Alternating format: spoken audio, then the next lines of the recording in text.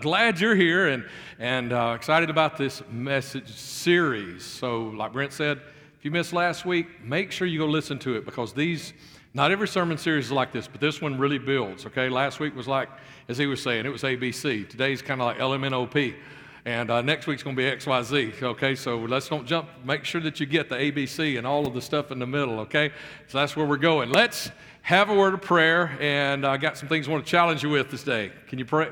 Can you pray and say, God, challenge me? Is that okay? Will you ask God to do that? Come on, let's pray. Father, I love you and I thank you for your presence that is here. I thank you, God, for salvation in Jesus Christ. Like we were singing that song, God, celebrating, God, what you have given to us through salvation, God, through the death of your Son, Jesus Christ. I thank you for that. And I thank you, God, for the love that you put inside of us for others. And that now, God, today you would challenge us, Lord, for this next part of this sermon series. Challenge us. And God, we're ready. Hit us, God. Tell us, challenge us today. Show us, God, what we need to be doing differently, what we need to be doing better, God, what we need to change, God, what we can, how we can reach somebody, God. Someone did that for me. Someone did that for those sitting here, and we need to be doing it now for somebody else. I pray that in Jesus' name. And everybody said, Amen. Okay, you may remember that if you heard, Dave and I just a few weeks ago had the awesome privilege of going to Pennsylvania to officiate a wedding. Keller and Alicia getting married in Pennsylvania. And right after the wedding, we drove down to Maryland, just across the line from D.C., stayed there and just went into D.C. several days there and just enjoyed it. That was David's second trip. It was my first trip. So everything was amazing and new and awesome to me and just a powerful way. And one day we went into Arlington Cemetery and just blown away by the thousands and thousands of graves that were there. Now, all of the people buried there didn't necessarily die in service, but all of those people were in service. And if you're in service, if you're ever in service, you gave your life for me is the way I look at it. Even if it wasn't required of you, you put your life out there. You gave your life for me. And so all those people, just seeing all of those, and then thinking about this is just one cemetery in this country, one military cemetery in this country. And this is just one country of the world. All of the wars that have been fought. And it really deeply impacted me. And another thing that impacted me deeply was every day somewhere in D.C., we were reminded of our nation's history of slavery. And it was just everywhere. We were seeing pictures, reading stories, hearing accounts and things of the slavery. And you know, you might be like a lot of people that just want to say, well, that was the past. Let's just forget about it. You know, it's hard to forget about it when you're looking at pictures of real people and you're listening to the stories of real people. And you're thinking about these were real people who had their humanity, their dignity just taken from them as best as people tried to, and how they were treated, how they were hurt, they were beaten, many even killed, and never had what you and I would consider freedom and true humanity. And just looking at this, and every single day, I mean, it was several different places, even places you didn't expect to see it. Boom, there it was again. The last thing we went to see. The last days, we went to the Holocaust Museum, and I could have spent 2 or 3 more hours in there. I mean, we kind of took our time, and yet we kind of hurried in some other ways as well. And just seeing that, now look, I'm a man, okay? I'm a guy, and blood doesn't bother me, you know, blood and guts, that kind of stuff. It doesn't really bother me or whatever. I see pictures, I see stories, you know, that kind of stuff, it doesn't bother me, but there were several times in the Holocaust Museum that I had to turn away, that I couldn't watch the video anymore, that I couldn't read the rest of the story, that it was just too much. And there were times that I was tearing up and I was beginning to wipe my eyes, and you know, and my righteous indignation was raising up inside of me, and I was just thinking, is there nobody else in here that is being impacted like? And then I started looking around and noticing other grown men like me tearing up and wiping their eyes and seeing this and over and over. And over the next few days, coming home coming back to the hotel, then coming home, and over the next few days, there was a thought that started there, and it actually didn't start there because I've asked this before many times, but it started again there in the middle of all of that. And then over the next few days, it just kind of kept building inside of me. And I asked that question again, which is where the title of today's sermon comes from. And I said, God, where were you in all of these battles and all of these wars? Where were you? You don't look at me with your own self-righteousness. I'm not the only person in this room that's ever asked God, where were you? And this is not the first time I've ever asked that question. You know, where were you, God? Where were you when slaves, and many of these slaves were Christians, and they were praying to you, God, and they were asking you, where were you? Asking you for deliverance, asking you for help. Where were you, God?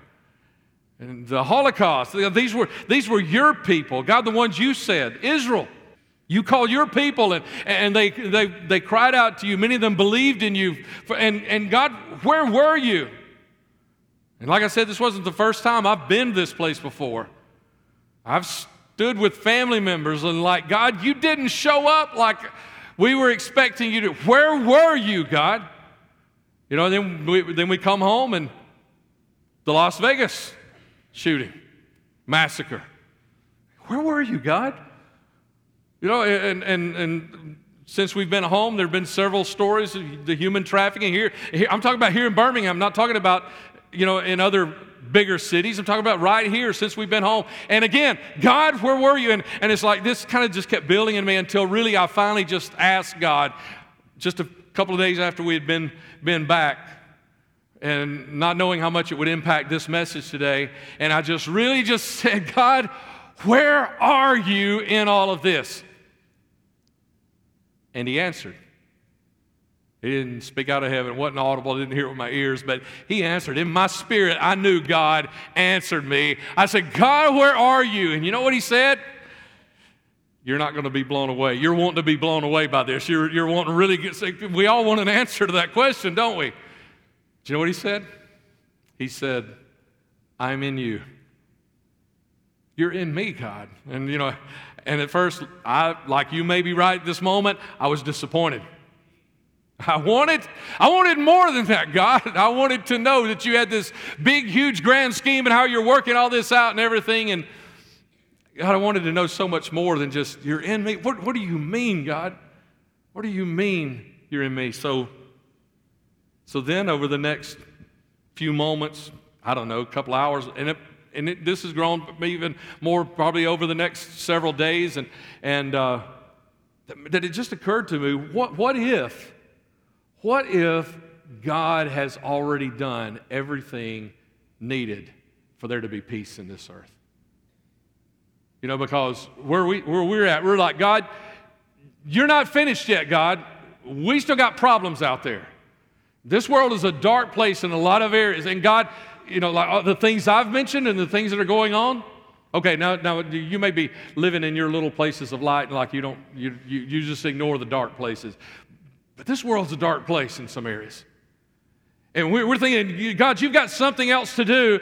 God, you're not finished. You've got something else. And God says, I'm in you. You're in me, God. So what if God has already done everything that needs to be done for us to have peace in this earth, and he's entrusted that to me and you? Oh, wow. He's entrusted that to me and you. What if, you know, and I really feel like this is what God was saying is I have done everything, and now I've entrusted it to you. John chapter 9, right? Verse 4 and 5. Jesus is talking to his disciples and says, we must quickly carry out the task assigned us by the one who sent us, talking about God the Father. The night is coming, and then no one can work. But while I am here in the world, I am the light of the world. Jesus said, while I'm here, I'm the light, and the light shines in the darkness. And he talks also and says that darkness didn't even realize what was going on. So while Jesus was here, he was light. Thank you, Jesus. Thank you for bringing the light. But now Jesus is gone. So where's the light?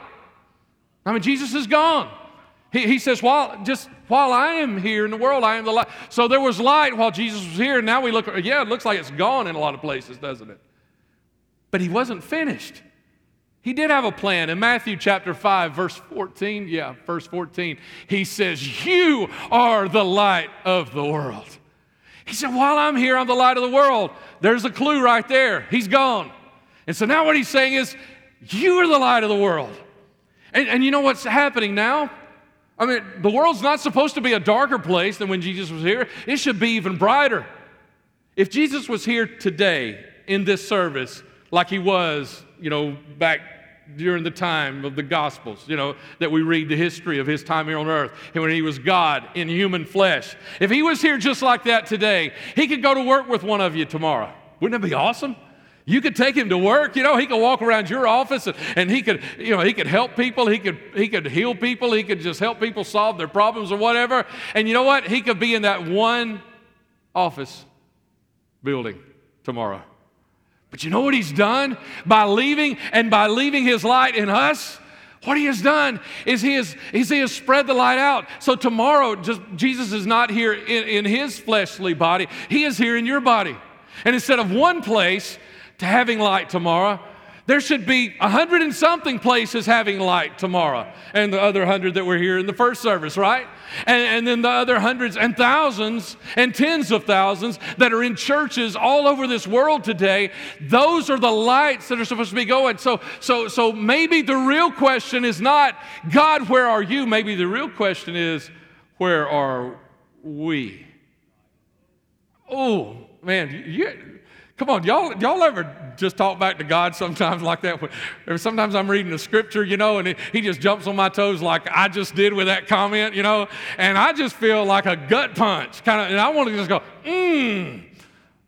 man, yeah, I mean, and so when God says, I'm in you, it's like, oh, wow. And so then I start thinking about all the times I didn't let my light shine. Not necessarily that I was walking in sin, but just didn't let it shine, Just too busy doing other things, just busy with this or with that, and I didn't let my light shine. So perhaps this world isn't such a dark place because God seems absent. Perhaps this world is such a dark place because we are absent, that we're not shining the light.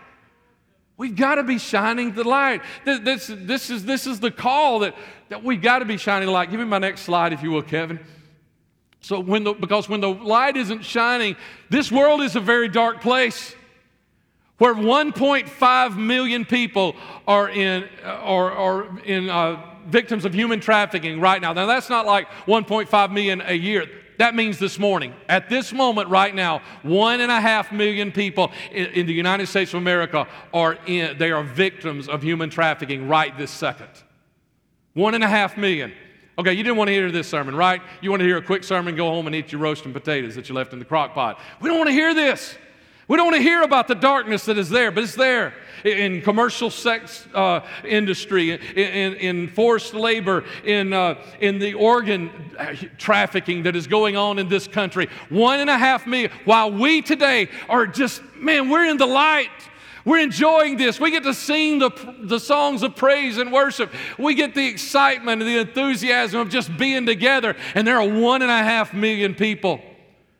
They're victims of human trafficking right this second. When the light isn't shining in the world, it's a dark place where every 5 hours a child in this country dies from child abuse. Not neglect, abuse. So by the time you finish your lunch and get home to your house, from the point you woke up this morning till you get back home to your house, another child has died from child abuse. By the time you finish dinner and start getting ready for bed tonight, another child will have died. By the time you wake up in the morning, another child will have died from child abuse. 4 or 5 every day die from child abuse. It's a dark place. When the light isn't shining, the world's a dark place where 3.1 million children die worldwide every year due to poor nutrition, and 10% of the world's population has no clean water. So, well, what does light have to do with that? Do you not see it? Can we not add 2 and 2 together here and figure it out yet? Well, if not, I'm going to point it out to you. I'm going to be in your face with it, okay? I'm going to make sure you get it this morning, all right? But it's because when there's no light, it gets to be a dark place where over 15,000 people are murdered and over 90,000 people are raped in the United States of America. One nation under God, a place of freedom and liberty every single year. When the light doesn't shine, this world is a dark place where even now, today, we are still struggling with racism. 150 years after the 13th Amendment, don't know what it is, Google it, okay? 150 years later, and we're still struggling with it. We still don't know how to deal with it. We still don't know how to handle it. I mean, it's literally tearing our nation apart, city by city in some areas. And when the light doesn't shine, it's a dark place out there. But what can one little light do? I mean, you ask that question, right? Okay, Pastor, but I mean, I can't change it. No, you can't change it all, but you can change something. You know, all of those thousands of graves in Arlington Cemetery, every one of them was a light that went out and fought for my freedom and for your freedom. Harriet Tubman, you know, she is an awesome, interesting woman. You need to read her story sometime. Harriet Tubman, she ran away. She got free from her master. She was a slave. And she got free from her master, and she ran away. And when she was finished running away, she actually made 13 or more incursions back into slave territory to lead 70 other slaves to their freedom. Now, that's not all her story. I got to tell you one more little nugget or tidbit, but you need to keep it in context, okay? Because you're not a slave today. You don't get to pray this prayer, all right? But one day she prayed.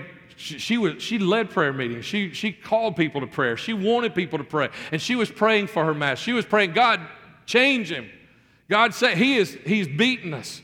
He's selling off our family to other slave owners and splitting up our family. God, you got to do something. You got to change this. And she was praying this until finally he was about to sell and split up the family even more. And she said, God, that's enough. She said, God, if you aren't going to change him, then kill him. Okay, now that's the part I said, you know, you're not in slavery. You don't get to pray that kind of prayer, right? If you got a bad boss, you don't get to go to work tomorrow and start praying that kind of prayer over your boss, all right? She was in slavery. She was watching this man and the people that worked for him beat, and some no doubt died because of their beatings. And she said, God, if you're not going to change him, then kill him. Less than 2 weeks later, he was dead. Now, again, I'm not advocating you pray that kind of a prayer, but that's what this woman did, and she got free from hers, and she ran, but she didn't just run and keep running. You know what she did? She said, I got to go help somebody else. And she turned around, and she went right back to the place where she could have been caught, she could have been beaten and imprisoned because she was helping people, and she helped 70 more get there. Or Oscar Schindler, one man, one light. Oscar Schindler, who pretty much single-handedly saved 1,200 Jews from the Holocaust. 1,200 Jews from being destroyed by the Nazi party that he actually had been a member of. And 1,200 of them and he didn't do it, you know, sitting in a living room watching a TV and getting his phone out for a telethon and sending some money.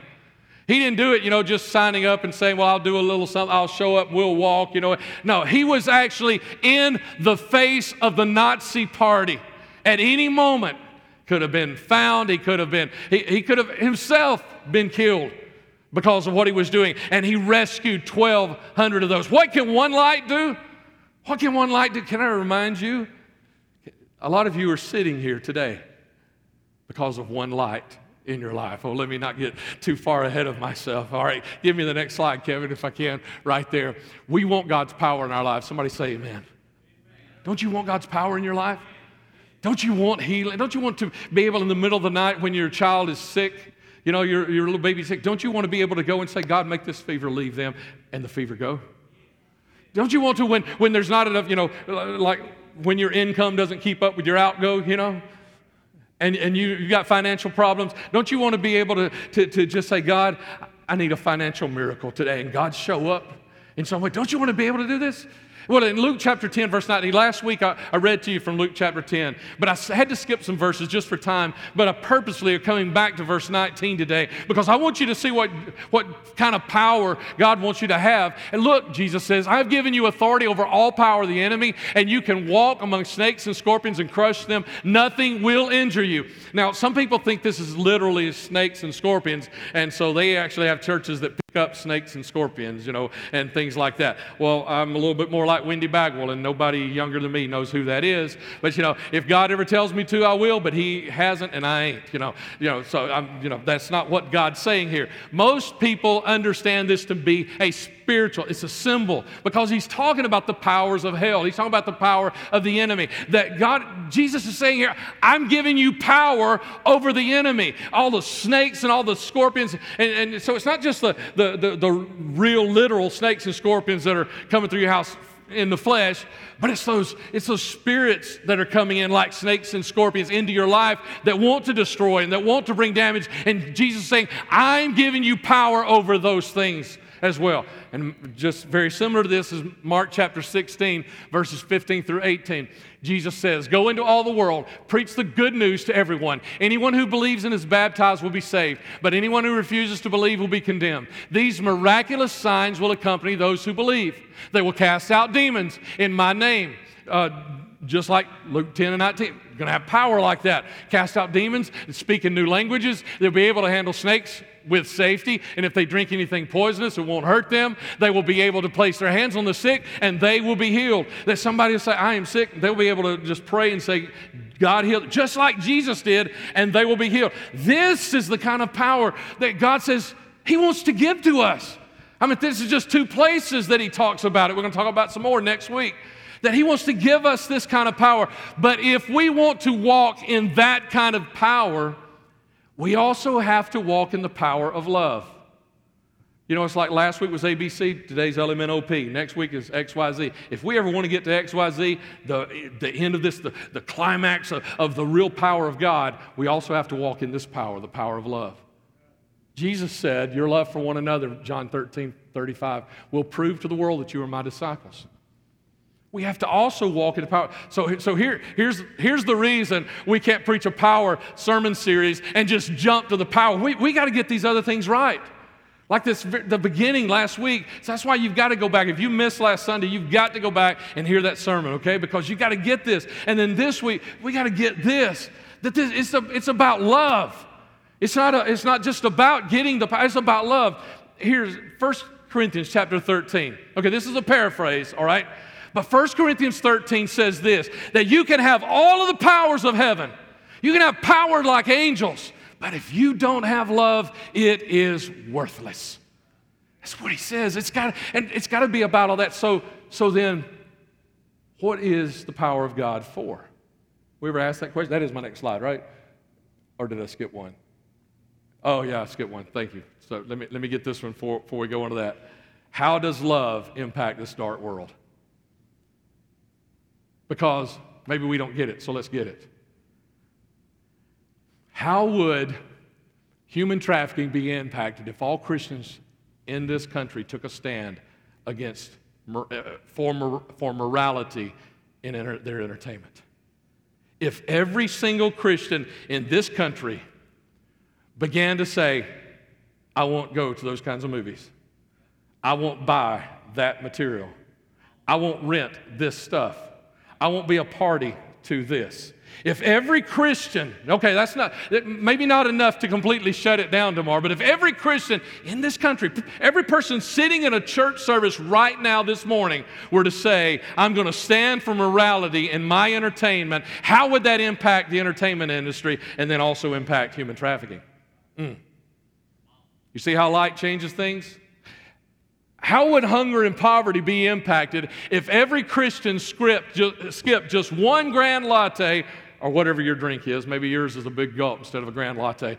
But if every one of us just skipped one of those drinks, and from what they tell me, you can spend $4 or $5 on just one of those drinks. Did somebody just do this and say it was so hard? I don't know. But if every one of us just skipped one of those drinks, and then we sent that money to a relief organization or a clean water organization somewhere around the world where they don't have clean water.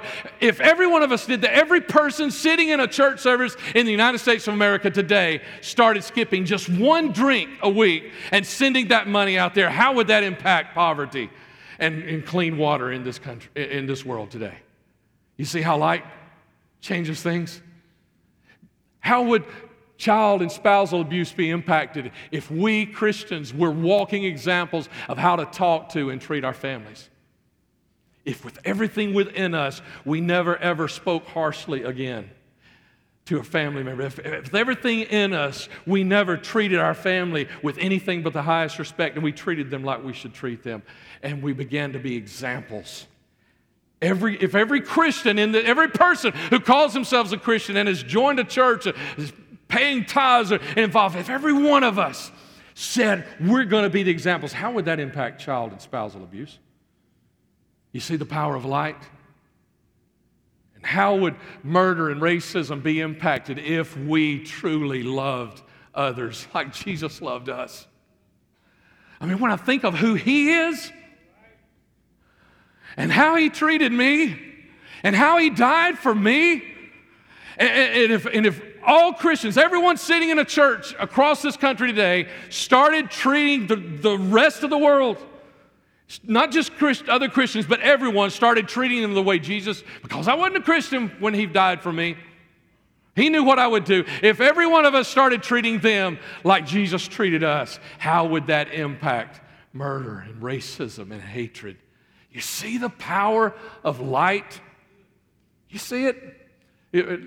Real quick. I got to hurry, okay? But real quick, that next slide that I tried to go to. What is the purpose of God's power? See, we got to get this real quick, okay? That Luke 10:19, I give you power over all the power of the enemy. Snakes, scorpions, nothing's going to hurt you. You need to get the context. If you remember last week, if not, see, you need to hear this sermon from last week. The context was this, is that Jesus was sending them out ahead of Him to prepare His way. Go into these cities that I'm about to go to and preach to them, pray for them, tell them this good news that I'm on my way, bless them and do these things for them. In that context, He says, I'm giving you power. He gives them power to go do that work. In Mark chapter 16 that we also read about all these signs that we're going to follow them, that is in the middle of what we call the Great Commission, where Jesus says, go therefore and teach all nations, baptize them in the name of the Father, Son, and the Holy Spirit, teach them everything I've taught you. And He says, these are the signs that are going to, this is the power that's going to be there. What's the context? The context is, it's not about us. I wore this on purpose today. It's not about me. The context of the power of God is, I've attended churches, I've preached in churches, I have even pastored churches that believe the power of God was all for them. God's given it to us, for us. This hour and 15 minutes, hour and a half, some of them 2 and 2.5 hours, but whatever, on Sunday morning, or even for a small group, that's not the reason for the power of God. If we think it's for that and we're just saying, God, give me power, God, heal me, God, take care of me and me and me, then we're never going to get there. Because we're skipping over the LMNOP. The reason, look right there. There it is, over and over and over. What is the reason for the power of God? And then I like how Jesus gives us this example in Luke chapter 14 when He talks about the kingdom of God and how He likens it to a banquet that's being prepared. And He says, go quickly into the streets and alleys of the town and invite the poor, the crippled, the blind, and the lame. Go out into the country lanes and behind the hedges and urge everyone you find to come so that the house, God's house, will be full. The reason for the power of God, it's not for us. It's not for this moment. When we say amen and we walk out the door in just a little while and we go out there, that's when it begins. That the power of God is for us. God wants us praying for our family. God wants us praying for our coworkers. God wants us praying in school. Nobody can stop prayer in school. You can say a prayer without uttering a word, So that doesn't stop that. God wants us out there praying for people. That's why He wants to give us this power. This is how the light impacts the world. And let me give you a good, I hope just real, down-to-earth example of this is how this works, okay? I could talk about, here at 2911, we believe that everyone has something awesome to do for Jesus. He's gifted you. He has given you certain passions and things in you, and you can do things that nobody else can do. Every one of you is unique, and you have things to do for Jesus. And I could talk about your passions. This would be a great time to do that.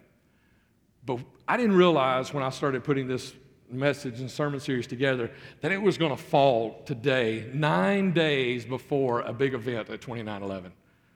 And I thought, wow, what an amazing opportunity for me to just share with you.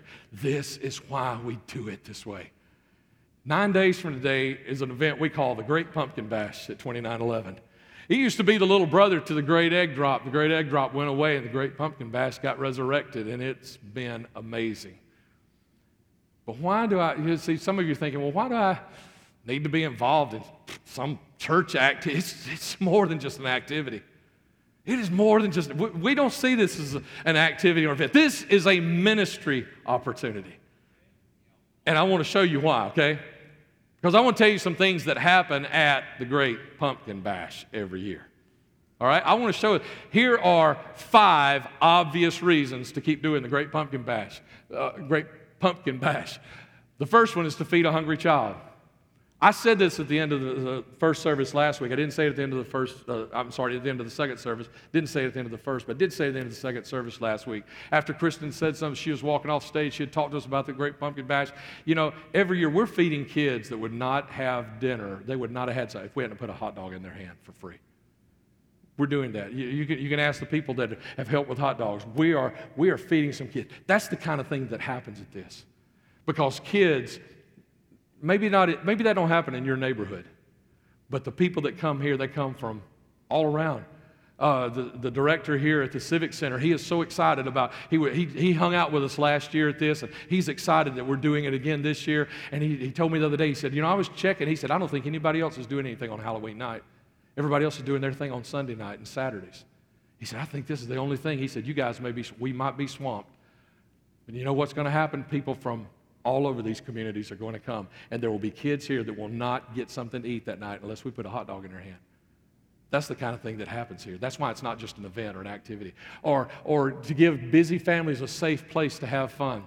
That's something we learned early on when we started doing these community blessing events, is we realized these busy families, they don't have time. Dads don't have time to slow down and take time with their families anymore.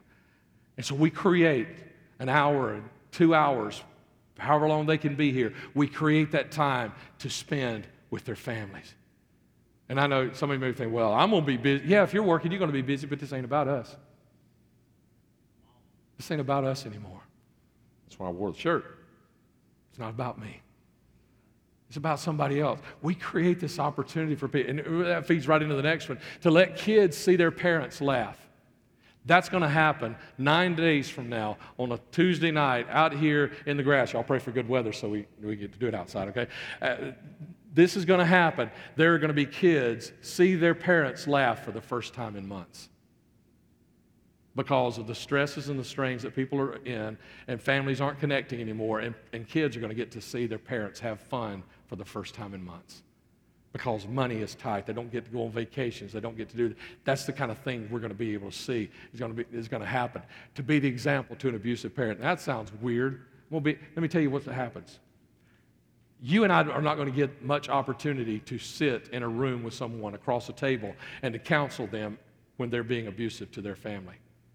Maybe physical abuse, or maybe, as we say, just verbal abuse, but verbal abuse destroys. It destroys kids' hearts. And you and I, we don't get a lot of opportunity to sit across the table for somebody, but when someone who is mistreating and their family, maybe because they've just got so much on them and they don't know how to talk to their kids or their spouse anymore, and they're out here, you and I get to be the example. That kid drops something, spills something, and you and I get to clean it up with a good attitude and say, hey, buddy, come on, we'll try better next time or something, and just be an example in front of that parent. He said, yes, that happens at the Great Pumpkin Bash. And that's not the only example we get to be in front of people. Because you know another thing that happens? You get the opportunity, and I was going to say this next slide. I got one more slide and we'll be finished, I promise. But I'm going to go ahead and say it right here. Is you're going to get the opportunity to hand somebody a hot dog and then try to pay you for it And you say, oh no, this is free. You're going to get the opportunity for someone who is asking you, how much is the cotton candy? Because they can probably only afford one, and you get to hand them 4 or 5 of those cones with cotton candy on it. Say, oh no, it's all free for your whole family. You're going to get, there's all kinds of opportunities. And the 5th thing is to be Jesus to our community. To be Jesus. This is why we do this. This is why. Okay, so let me give you, real quick, okay, as quick as I can, let me give you the 5 deeper reasons, the 4 deeper whys of why we do the Great Pumpkin Bash. Number 1, this is who we are as 2911. Come on, let's face it. Most of the times what the church does is we do our stuff and invite the community to it, and we call it evangelism. You know, I mean, when I was growing up, we did revivals, right? And we invited the world. I don't remember the world showing up. In the 1800s, they did. In the early 1900s, they did, from what people tell me. I mean, I've read the accounts, but I don't remember them showing up a lot at our revivals or singings or whatever it is we do, you know, and we do our stuff and we invite them. You come, why don't you come? And we don't understand why they don't show up. That's why we do this. This is not our event that we invite them to come to. This is their event. All those things I was talking about on the previous slide, this isn't about us. This is about them. We're doing their event, and we're inviting them to come to it. That's what the heart of 2911 is it's not about me. You know what? It was about me one day. There was a day it was all about me. When Jesus Christ died on the cross of Calvary, it was all about me. There have been times that it was all about me when Jesus had people in my life that were praying over me. Family members praying over me, and pastors that had prayed over me, and others in the church that were praying over me. But you know what? As soon as I accepted Jesus Christ, it was no longer about me. I became one of those people to pray over somebody else. It's now about somebody else that needs to know who Jesus Christ is. And I am so amazed at this salvation power that I talked about last week. I want somebody else to get it. That's why we do this at 2911. Secondly, this is what it took to reach us, and we'll take the same selflessness to reach others. If you are a child of God today, there is at least one person in your past who set themselves aside and set aside their wants, wishes, their time, or whatever, selflessly, so they could reach you for Jesus Christ. There is someone that was selfless in your past, or maybe several someones. Maybe people you don't even know about that prayed prayers, that reached out to you. That you are here today because of someone being selfless. Now it's time for us to be selfless for someone else. That's because this is what it takes, because this is how Jesus did it. He didn't just preach about sin and forgive sin. He did that, but that's not all he did. He met people's needs. He took little children up into his lap and blessed them. He touched people that were sick and he healed them. He spoke blessings over people. And you know, and sometimes he even fed them.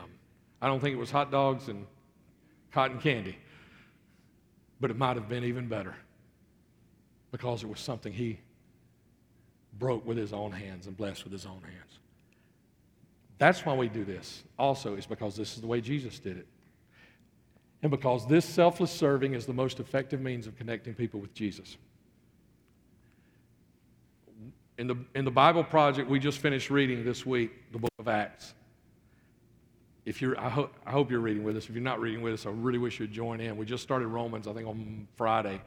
So you can back up to Romans and start with us and finish this out. But reading through the book of Acts, you know, I kept seeing Paul just show up places and say something and just talk about Jesus a little bit, and people receive him.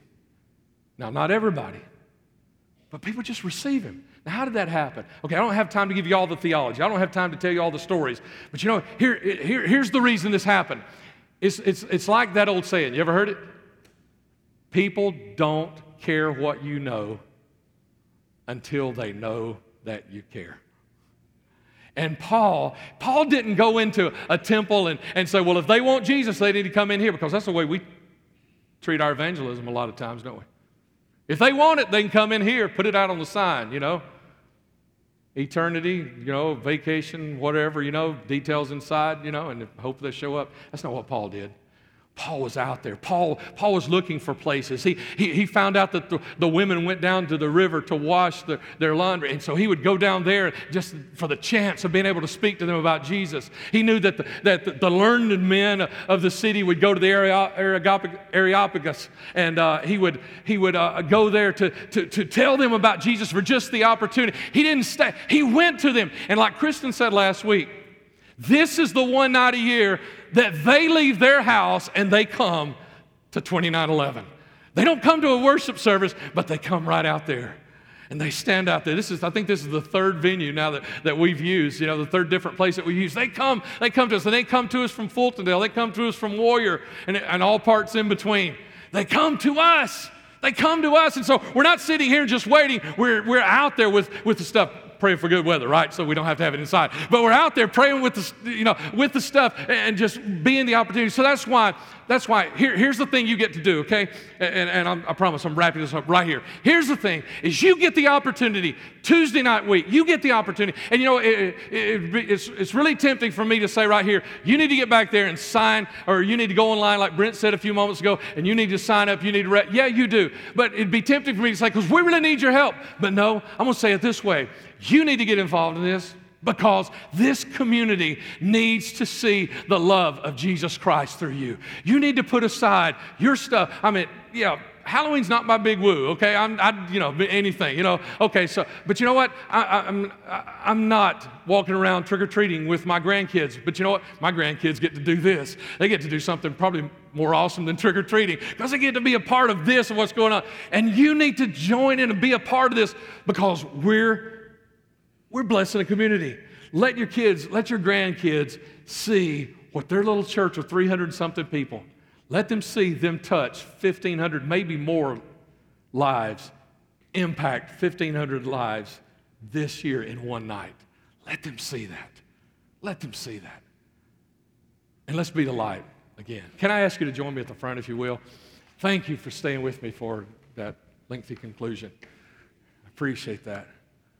If you come this way, if you're a first-time attender, we like to close around front with a final prayer and a final song. And if you're comfortable, we'd love to have you join us down here. So please just move this way and for this final prayer.